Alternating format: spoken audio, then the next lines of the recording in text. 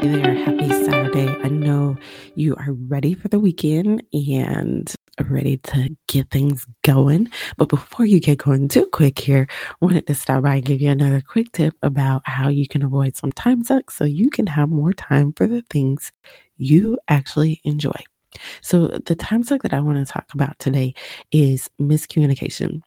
This is something that I experience quite often with my husband, especially when we're talking about meal times, who's going to do what for meals or who's going to get this for the kids.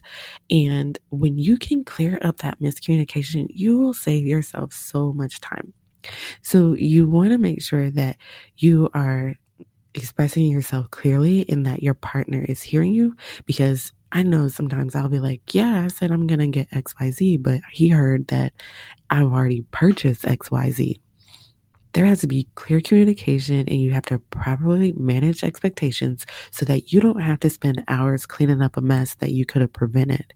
All right. So, one way that I try to make sure that I manage the miscommunication that tends to happen, especially during meal times, is to repeat back what I just heard so that my husband knows what I said and he understands that I've heard what he said.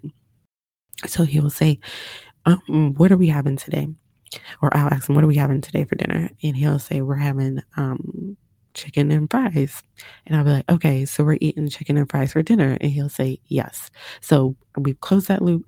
I've expressed to him what he's already said to me to show him that I heard him. But sometimes I need him to do that back to me so that he can let me know that he's heard me. So try that. Make sure that you are communicating clearly with your partner and your kids this weekend so that you don't have to go back and redo things. All right.